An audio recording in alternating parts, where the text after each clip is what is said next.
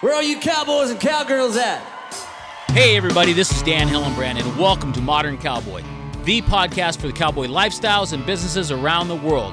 I'm glad you're here, so sit back in your saddle and prepare to be inspired, motivated, educated, and entertained as I interview a new guest each week that embodies the modern cowboy.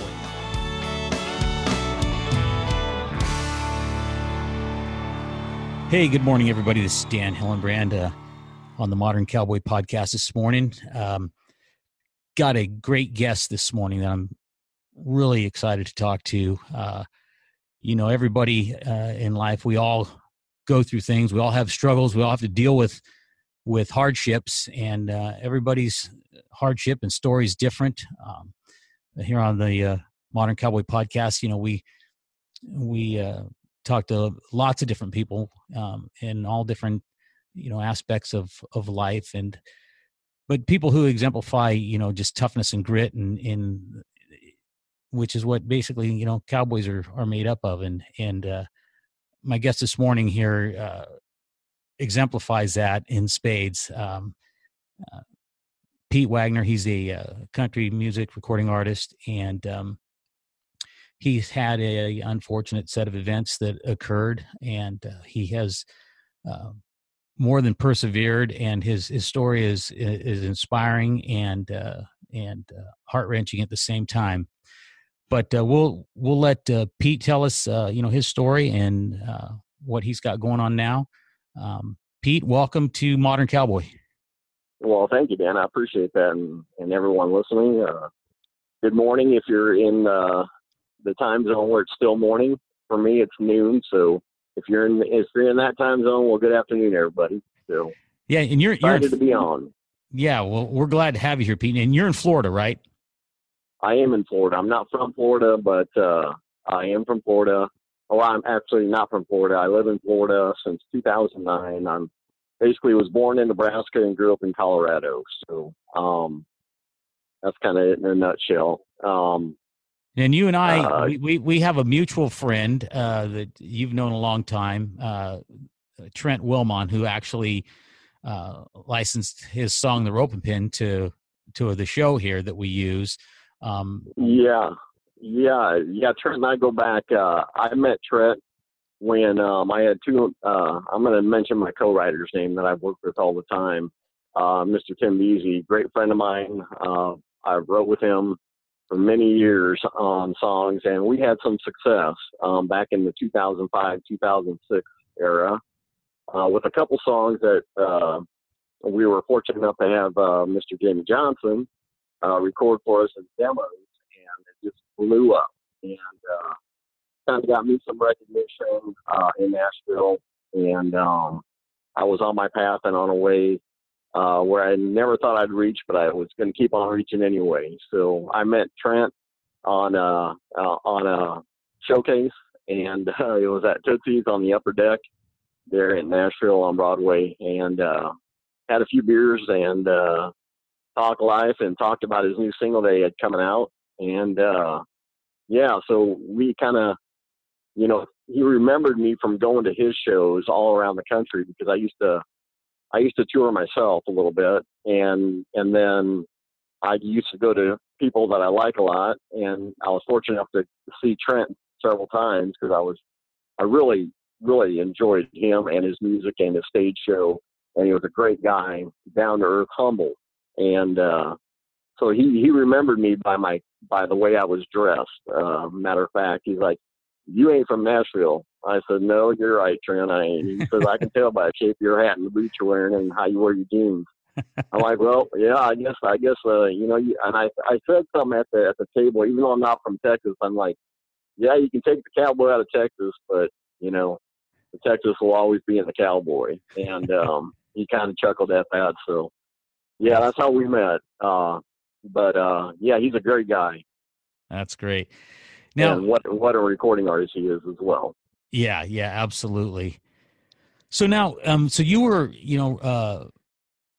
doing music and writing music, and then, you ended up having an unfortunate event. You want to just go ahead and give us a backstory, on you? Yeah, I'll try to explain it the best I can, Dan. Well, I was as a young kid, I was a type 1 diabetic, but I was always pretty healthy. And it's just it's a tough disease to begin with, but if you manage it, it's very manageable. Well, I was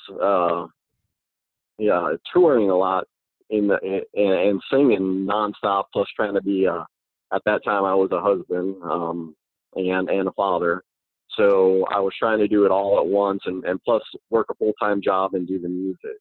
And it just got to me, and I started taking a supplement. Back then that wasn't regulated by the FDA, but it was sold over the counter and at vitamin shops and so forth. But back then it was called Ephedra. And the most popular drug that it was in that people might recognize was a drug for weight loss called Fen-Phen. And that had a real high dose of that drug called Ephedra. And what that Ephedra does is it speeds up your metabolism. And it's kind of like a no dose pill that's on, 100 pots of coffee. And so I started taking that over the counter, just buying it like a vitamin, and it was giving me that extra oomph and that, to get me by every day, I guess.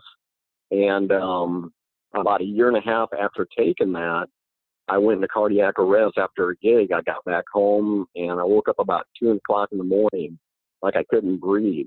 And I ended up getting out of bed and walking towards the restroom in our house, and I fell right in front of my daughter's door. My daughter was 10 years old at this time, and she came running out saying, Daddy, what's wrong? And all I could say is, honey, I can't breathe, call 911. And she ended up, she's my miracle. She's my angel. And she ended up calling 911, and they told her what to do. She found aspirin. She crushed them up, started stuffing them in my mouth because I was going in cardiac arrest. Well, I ended up coding by the time that the paramedics got there. And all the paramedics knew me because I was in a small town, ranch community, and I did a lot of work on the ranches and feedlots and so forth. So, everybody kind of knew me from entertainment as well. And they rushed to me as quick as they can. I ended up coding. By the time they get there, they tracheotomy, did a trach on me, got me back with a low enough pulse, and rushed me to the hospital, which was a good 35, 40 miles away. And they did all their scans, saw the damage in the heart from the cardiac arrest, and decided the next day to go ahead and do a bypass surgery. I mean, try to correct the problem. And that set off a chain of events. When they got me on the operating table and cut me open, my body ended up failing all at once due to a spinal infarction. And unless you're in the medical field, you might not know what that is, but an infarction is when there's a block of air that enters the top of your spinal column, and it travels all the way down your spinal column, and it cannot be stopped. And when it hits wherever it's going to hit to burst is where the damage can be serious.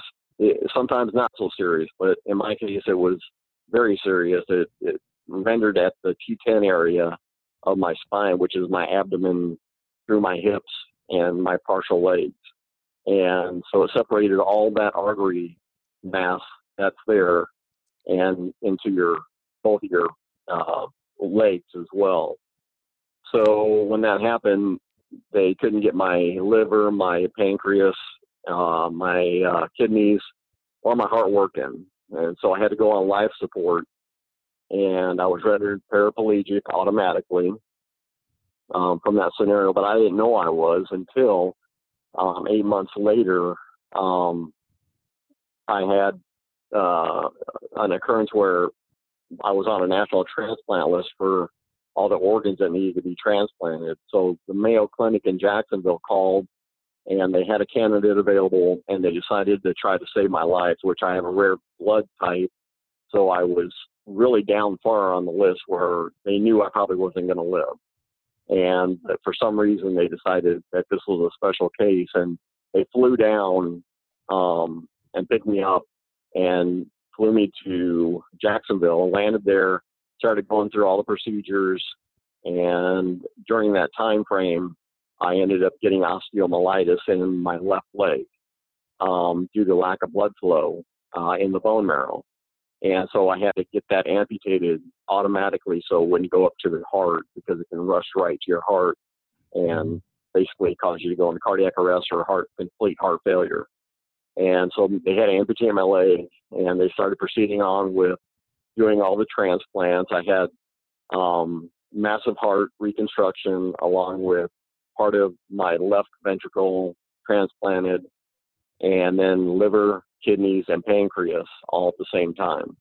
And yeah, it was quite, I know it sounds terrible, and I don't like to make it sound terrible, because I try to be as positive as possible, but it's no fun. And it's something that, I never imagined in my million years that anything like this would happen. When we're younger, we think we're invincible and nothing's going to happen. But I'm telling you, you got to be careful in life, because you never know. It can change on a dime. And in a matter of, less than 2 minutes, my whole life went from great to being what I am today. But I think I'm better today than I ever was, to be honest. I'm very thankful, and I know I have God on my side, and I have a lot of faith. And I think some people are just meant to go through certain things in life in order to, maybe improve themselves not only, but to also spread the joy and happiness that can be still lived. And, I'm not saying I don't have bad days, because I have plenty of bad days, but I'm pretty fortunate where I was capable and tough enough to go through the grit, like you say, in the grind, and learn how to do things as I once did, with some limited, some limited things that I can't do, obviously. But for the most part, I'm living the same life, just, in a different way. Yeah.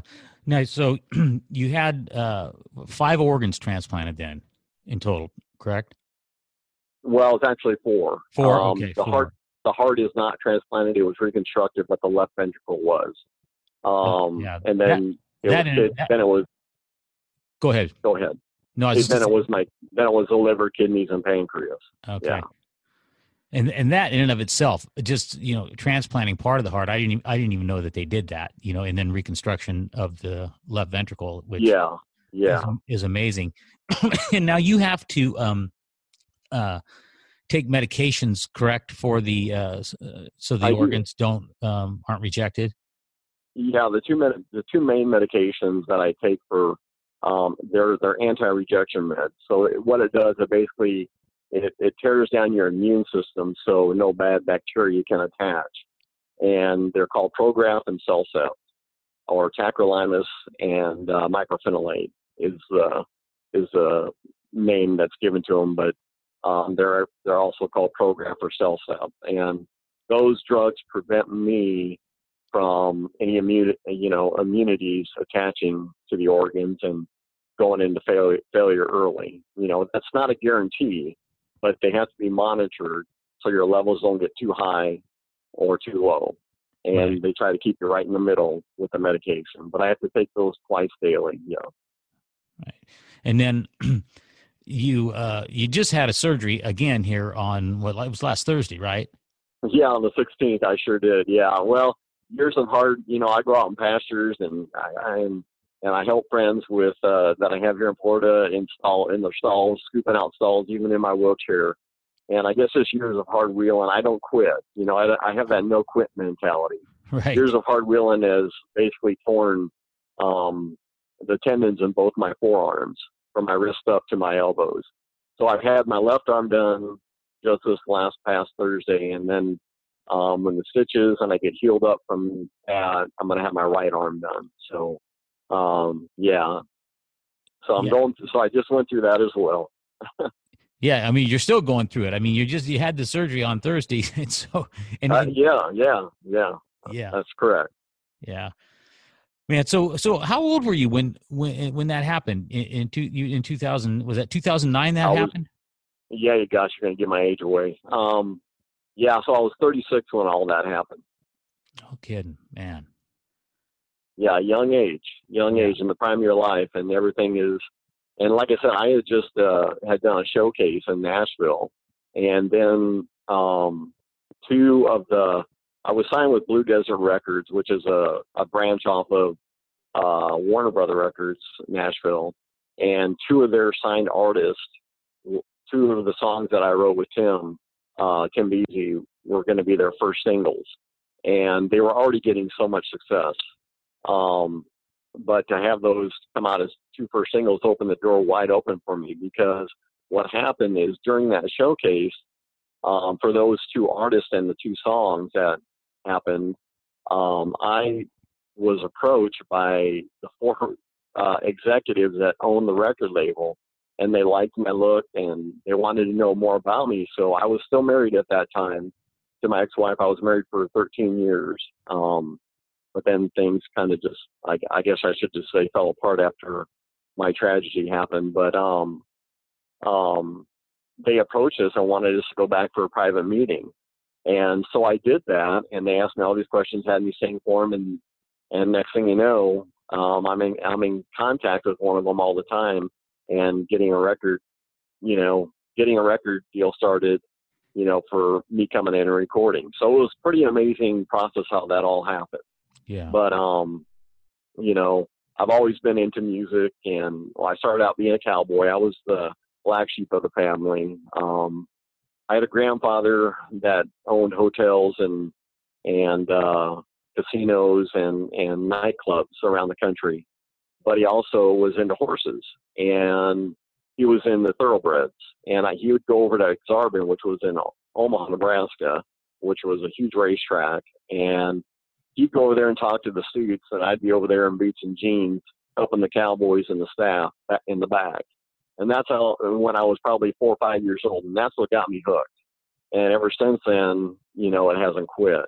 I left home at an early age as well, and I worked on a ranch full time, cattle ranch, and then I also got into dairying. I was a dairy farmer and became dairy boss. And then towards the later end, before I left Colorado, I really got into Percherons, and that became just the big passion of mine, learning how to team up these beautiful draft horses and working them and harnessing them and taking care of them. There's gentle giants, and they're just so beautiful to watch. And so I've done it all, a little bit of everything, from branding to castrating to having a big old Rocky Mountain oyster piece after that. It's just I've kind of done a little bit of it all my life, and I'm very thankful for that life, because I could have gone down a lot of dark roads, and I think that life kept me pretty stable and steady and very true to myself. Yeah, well, and then in high school, I was also in high school. I was also in rodeo. Never a rider. I broke plenty. I've tried, I should say, breaking horses. A lot of colts. And when I'm saying colts and yearlings, I meant like 2-year-old, 3-year-olds. But I broke or they broke me a lot. But I never got into riding bulls or anything like that. I was a pickup man for our high school team. But then my goal was, since I was an entertainer, I always wanted to be a barrel man, but I never got there. And but I have a lot of respect for bullfighters and the barrelmen, that's for sure. That's very cool. Well, you were only 36 then. I mean, you're still, very young. How long after, the event, did it take for you to just like gather your senses and kind of get back on some sort of an even keel to where you felt like your life was stable again, or, if that makes sense? Yeah, it does make sense, because, basically I remember I do, people are like, how can you remember all that? I can remember going on life support when they first put me on. And I remember the team of doctors at Mayo coming in and saying, you're probably never going to walk again, and you lost your leg. And I just looked at them and I said, all right, what's next? And let's go. And they said, well, you can't move that quick. So I spent 3.5 years in bed, hooked up to a feeding tube, because when I arrived in Florida, being on life support and my body failing, I'm 5'10", and I've always weighed about 170, maybe 175 pounds at the most. But when I arrived in Florida, I got down to 121, 22 pounds. And I look like, basically I tell people I look like a zombie from Walking Dead. And so I was hooked up to all these feeding tubes to feed the organs and also feed my nutrition. And so I had to stay in bed because they didn't want me moving much. And they'd come in with a harness and lift me up to rotate me, basically. And I stayed in that position for about 3.5 years recovering. And then after that, I did, physical therapy and basically occupational therapy, not for speaking, but just for living purposes. Mm-hmm. And after about a year, so a total of 4 years, and they sent me off, and I found a place that was only about an hour away, which from the hospital, and plus I'm maybe 2 miles from the rodeo grounds in my county. So I found a place that I thought was suitable for me, and yeah, I ordered a wheelchair, got to going, and I basically did it on my own because I've always had that thing where I'm not a reader, I'm a seer. So Mm-hmm. if I just do it, I'm more better, or I should say, that's not a word, but better at doing things as I go. Make your mistakes, make your falls, get back up and go.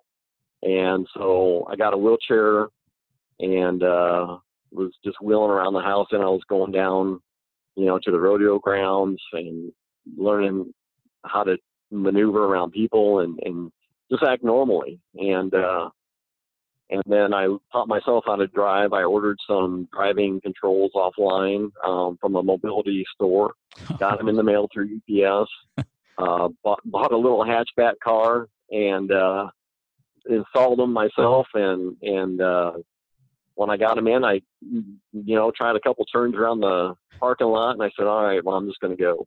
And so I got in, started heading down the highway, drove for about 50 miles, turned around, came back. I drove 100 miles in a day after putting them on. And went and took the driving exam and passed it. So, Man. that's basically it. I was basically pretty much all alone until my daughter did want to come live with me, which I'm thankful for, before the company especially. And she came and lived with me through part of her high school years. And, I was very, very thankful for that. And she's still here, not living with me, but she's still pretty close by, and I have her. So I'm very thankful that she decided to come, live here with me. So.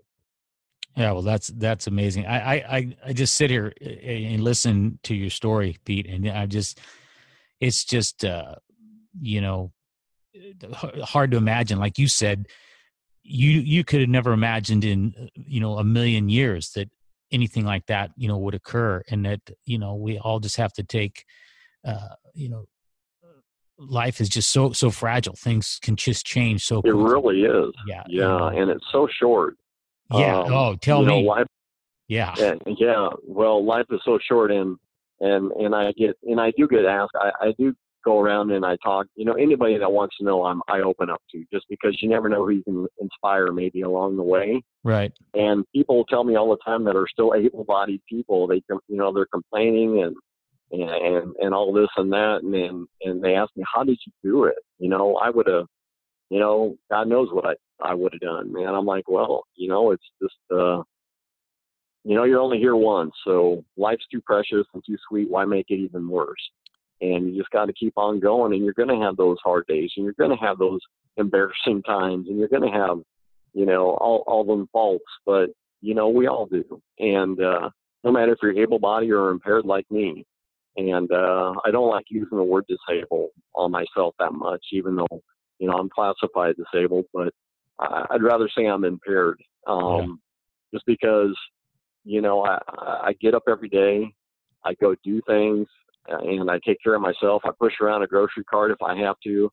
I iron my clothes if I have to look nice, and that in itself alone is quite the sight. It's not easy getting dressed when you're a paraplegic and amputee. You got to put a leg on, fit it through your jeans, and It's just it's an everyday hassle, but I enjoy doing it because it's me. It reminds me of the old me. Right. And it's just I still go out and sing, and people still enjoy it. So I'm very thankful that I have a positive attitude. And like I said in the beginning of the program, I think God puts people through things for a reason that can handle it. And he says he never gives you more than you can deserve, that you can handle. And I believe that's a true lesson in life. You really don't. It's just how you perceive it. Yeah. And he gives you all the tools. You just got to work with it. Yeah, absolutely. Now, I know you said you're singing some still. Are you writing any music now, or? Yeah, I sure am. Actually, I've wrote a lot of songs that I want to have recorded. I don't have a publishing deal like I did, so recordings are kind of expensive. So I'm trying to save up for doing all that. But yeah, I'm working with. I'm still working with my buddy Tim Beasy, my co-writer, and we got some great ideas. And I come up with ideas all the time, and I call him, and he's like, "Oh my gosh," And so yeah, I'm still writing, still singing when I can, and that's something I just enjoy that.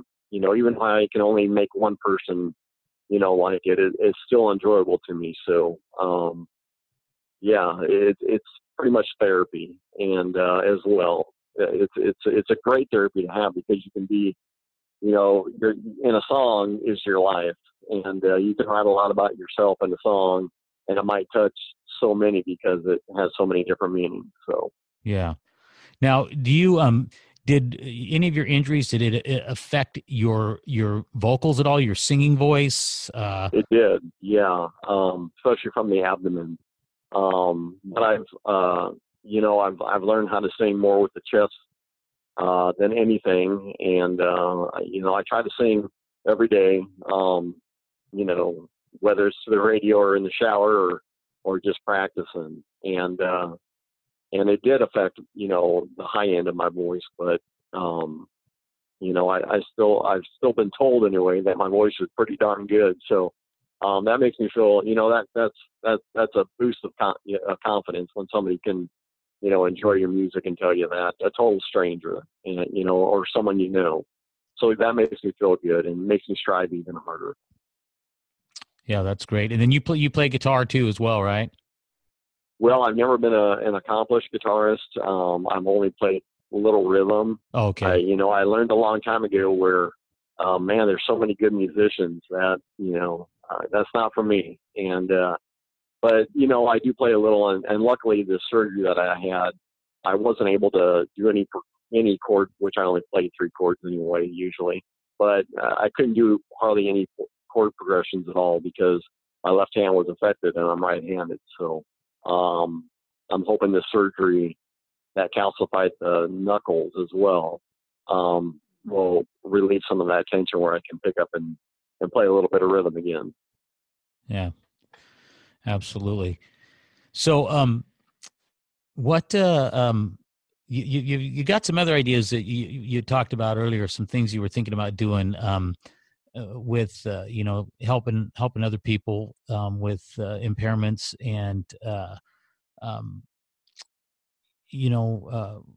what was that again about? I forget the name of it that you said though about the. Yeah, well, I haven't done anything with it yet. It's just been an idea, but yeah, one of them is more towards that, helping others that are impaired, whether it be with multiple sclerosis or any spinal injury, anything like that maybe, not necessarily you have to be in a wheelchair like me all the time, but even if you are, or, you are a paraplegic or an amputee, it's more based around the cowboy theme, and it's a great idea, and it hasn't been started yet. And I think it would be, you don't even have to be a cowboy to do it. It's just it's a competition where it deals with roping, of course, but, and a roping dummy, but, I'm not sure if I should say the name and what it stands for.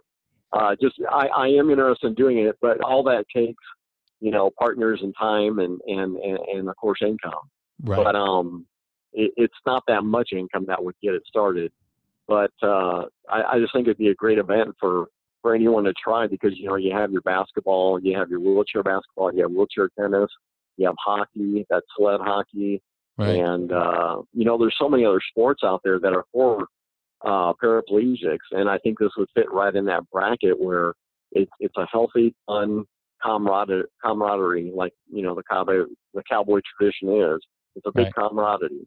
And I think it'd be a great, you know, thing to provide for people that maybe have some challenges in life and or difficulties. And I just think it'd be a global thing, because on Instagram alone, I have several people that follow me that are in Brazil, Canada, and Australia that are impaired like me that still love the cowboy line, you know? Yeah. And I just think it could be a big global thing as well.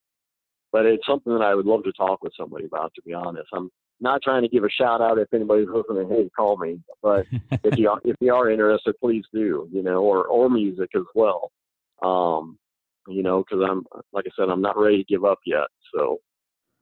Well, yeah, absolutely. And that's obvious, man. It's just beyond inspiring, you know, what you've gone through and what you've done. And I mean, it's just ordering your own remote controls for your car and then installing. Yeah, I know. I don't recommend that. It's not that I'm recommending it, you know, not at all. But yeah, so I mean, if you can do it, great. I'd go out in a field or a pasture or an open parking lot first, you know, maybe give it a whirl, because you have two sets of hand controls, and I use the harder of the two.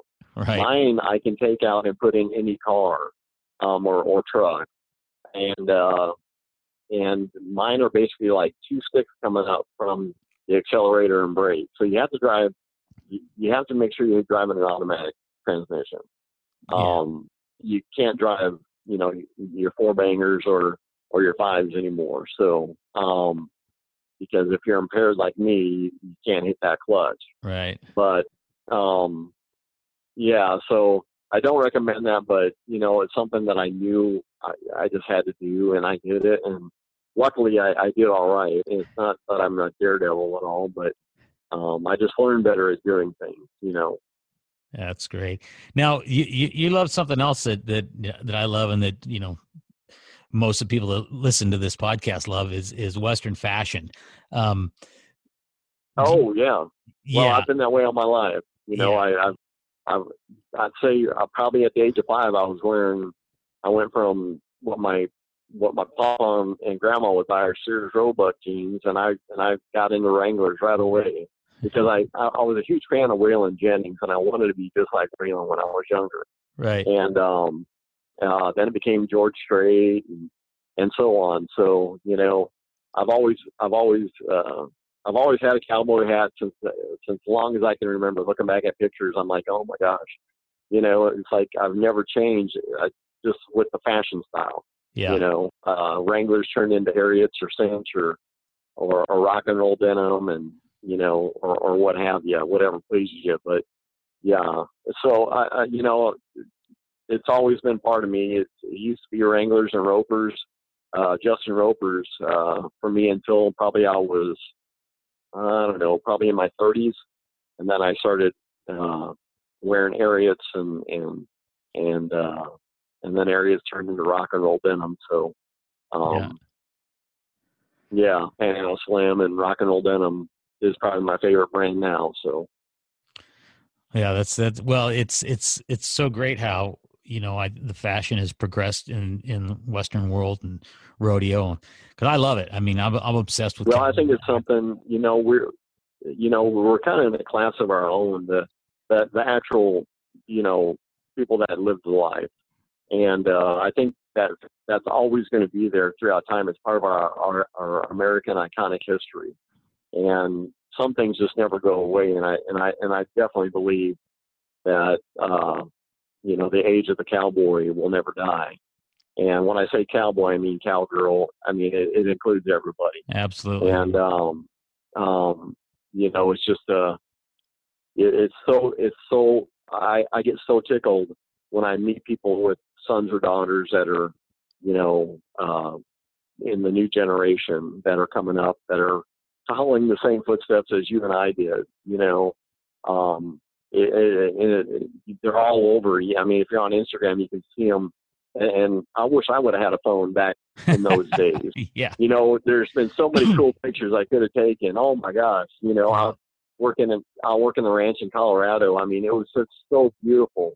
I was on the eastern slope and every day was a paradise, Yeah. you know, and, whether we're, you know, taking a herd to a greener pasture on horseback, you know, and I was never an excellent roper, but I did a lot of roping, and I basically, you know, never did it for competition, but, you know, just all those pictures that I think of that, you know, I could have taken, and if I would have had a phone like you do now, you know, it's so amazing for the younger generation to be able to share that with everyone, you know. Yeah, well, I've said it before on the podcast too. You know, a lot of people criticize social media and so on and so forth, but it's like anything. You know, social media is not bad. It's what you choose to do, and if people are on social media constantly, you know, and writing, posting things that aren't true or whatever it may be, then that's the person's you know responsibility for what they're doing, you know. But I think, I think social media has helped bring, you know, people together more. I know it's done that with me and meeting people just like you and having you on the podcast. It's, I think it does a great service for all of us, you know, because people can hear your story. And I'm still just sitting here, you know, in awe of you, man. I mean, I have so much respect for you for what you've, you know, gone through and just persevered and, you know, not let it get you down. And, you know, and there's stories all over, you know, the world, like you were saying, of people to deal with it. And I think, you know, I've got my own story, you know, that I'm not going to share right this second, but, you know, it's like you say, you always think that you're going to be invincible and everything's just going to be like perfect throughout your life. And then, you know, real life happens. And like you say, a lot of people that are completely able-bodied and you know don't have any you know physical or physical you know impairments or whatever. You know they still struggle with things. We still, you know, everybody struggles with stuff, and it's just depends on where you you know just plan to meet it at, you know. And stories like yours, you know, really help people. You know, to deal with things, because it's like you say, I mean, every day, no matter what, and no matter who you are, you know, life is a struggle, and it takes work, and it just takes working together, I think, to make it, you know, make it better. It does. And one thing I'd like to add to that is, you don't have to be in awe of me, Dan. I mean, you know, I think we all do have struggles, and you know, I'm very thankful that you reached out to me and we met, because I consider you a great friend now, and someone that, you know, is honest and trustworthy and understands as well. But I think when you go through a situation such as I did, it not only humbles you out, but it makes you, you know, appreciate life in a different light that you once saw, and appreciate so much more. And also, going through this, I think, you know, the human spirit, if you ask me, is a lot stronger than what we think it is. And we all have that fight in us. And it's just, you got to use it sometimes. You know what I mean? Absolutely. Absolutely. Hey, well, we're getting close to the end of our time here, Pete, but, you know, you answered so many of the questions already in terms of, you know, we talked about fashion and stuff and boots and hats, and your favorite hat brand is American Hat Co. Now, do you don't have a sponsorship deal with them, do you? No, I don't have a sponsorship with them, but if I have a go-to hat, believe it or not, my second would be Rodeo King. Oh yeah. And I think for the price, it's a great go-to hat where you don't mind if you get a little dirt on it or bent out of shape or what have you. They pop right back. But American is definitely my favorite hat company. I just think the fit and the quality is, you know, bar none, hands down the best. Yeah. And but Yeah, they're my favorite hat, and I believe in every cowboy should have their hat shaped the way they feel it represents them the most, and I always start with an open crown and a flat brim, and make sure that hat suits me just fine. Absolutely. Well, we'll have to throw that out there. Maybe we can, get you a hat sponsorship, and then also maybe get the old Panhandle Slim and Rock and Roll Denim to sponsor you as well. Oh, that'd be awesome. Actually, I have been in. They have put me in their ads before. At least Rock and Roll Denim did. They put, because I use hashtag Rock and Roll Denim every time I wear it. So right. I was in one of their ads coming up for summer, which was cool. Oh, that's cool. But I don't have a sponsor with them. But yeah, they are growing, and I know they're becoming more popular in the rodeo culture and in the Western fashion. So they're a great company. So yeah, absolutely. Hey, one more question before we go. Favorite cowboy movie? Oh my gosh, I knew you were going to ask this. There's so many, but it's got to be Lonesome Dove. I've watched it 1,000 times. I own it. It's just, I'm a total Gus. So, yeah, it's got to be Lonesome Dove.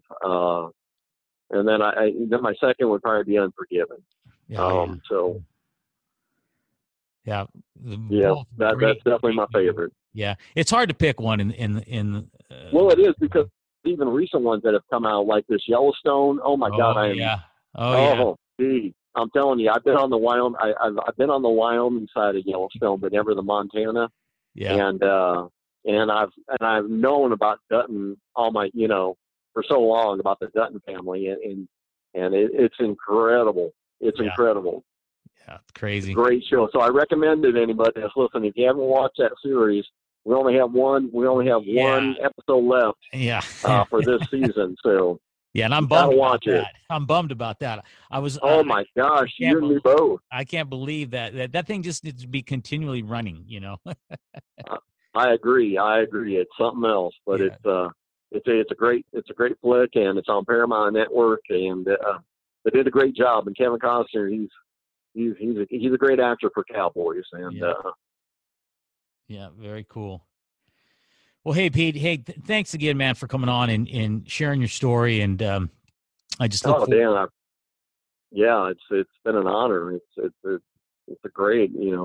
I'm so thankful you had me on. Yeah, absolutely. And I look forward to seeing, what you do down the road, and also look forward to meeting you in person here. Oh, definitely. Got to make my way to Arizona for sure.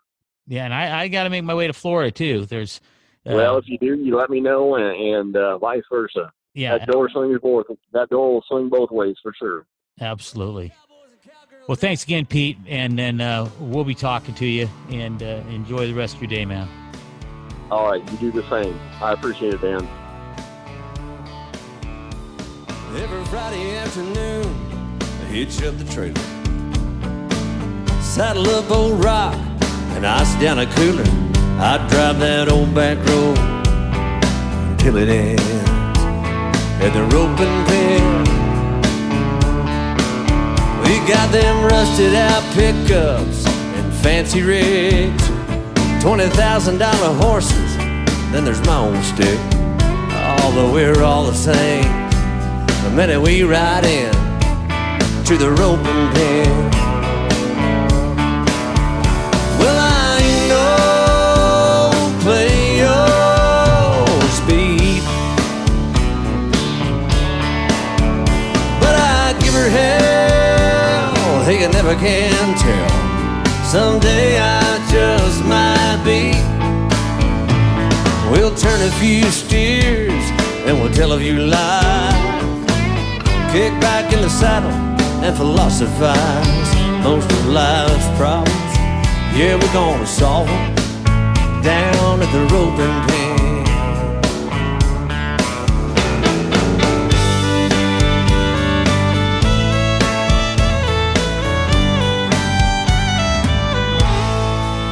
Yeah, we don't do it for the money, yeah, we're always broke. Just ask Clint what he paid to rope. Now he's lost a dozen wives, half the fingers on his hands to the roping pen.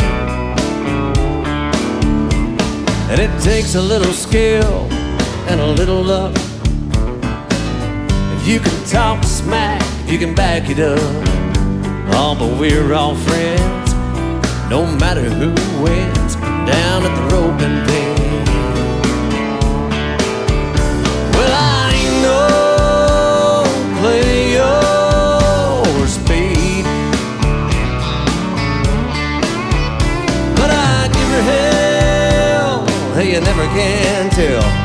Someday I just might be. We'll turn another pen of steers, tell a few more lies, drink another beer and hypothesize. Most of life's problems, by God, we're gonna solve them down at the roping pen. We'll see y'all again next weekend down at the roping pen. Down at the roping pen.